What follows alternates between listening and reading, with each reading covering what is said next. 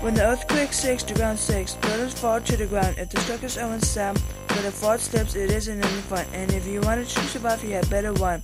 At a transparent banner, we get a strike slip fault. See, the searing can't be seen directly because the changes happen slowly.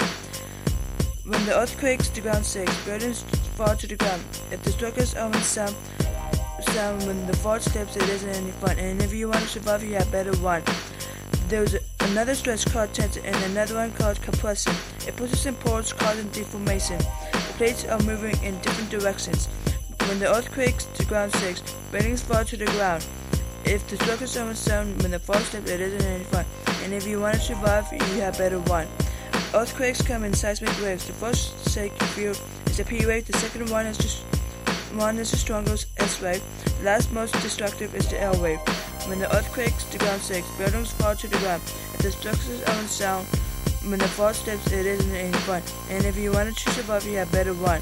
When the earth quakes, the ground shakes. Buildings fall to the ground.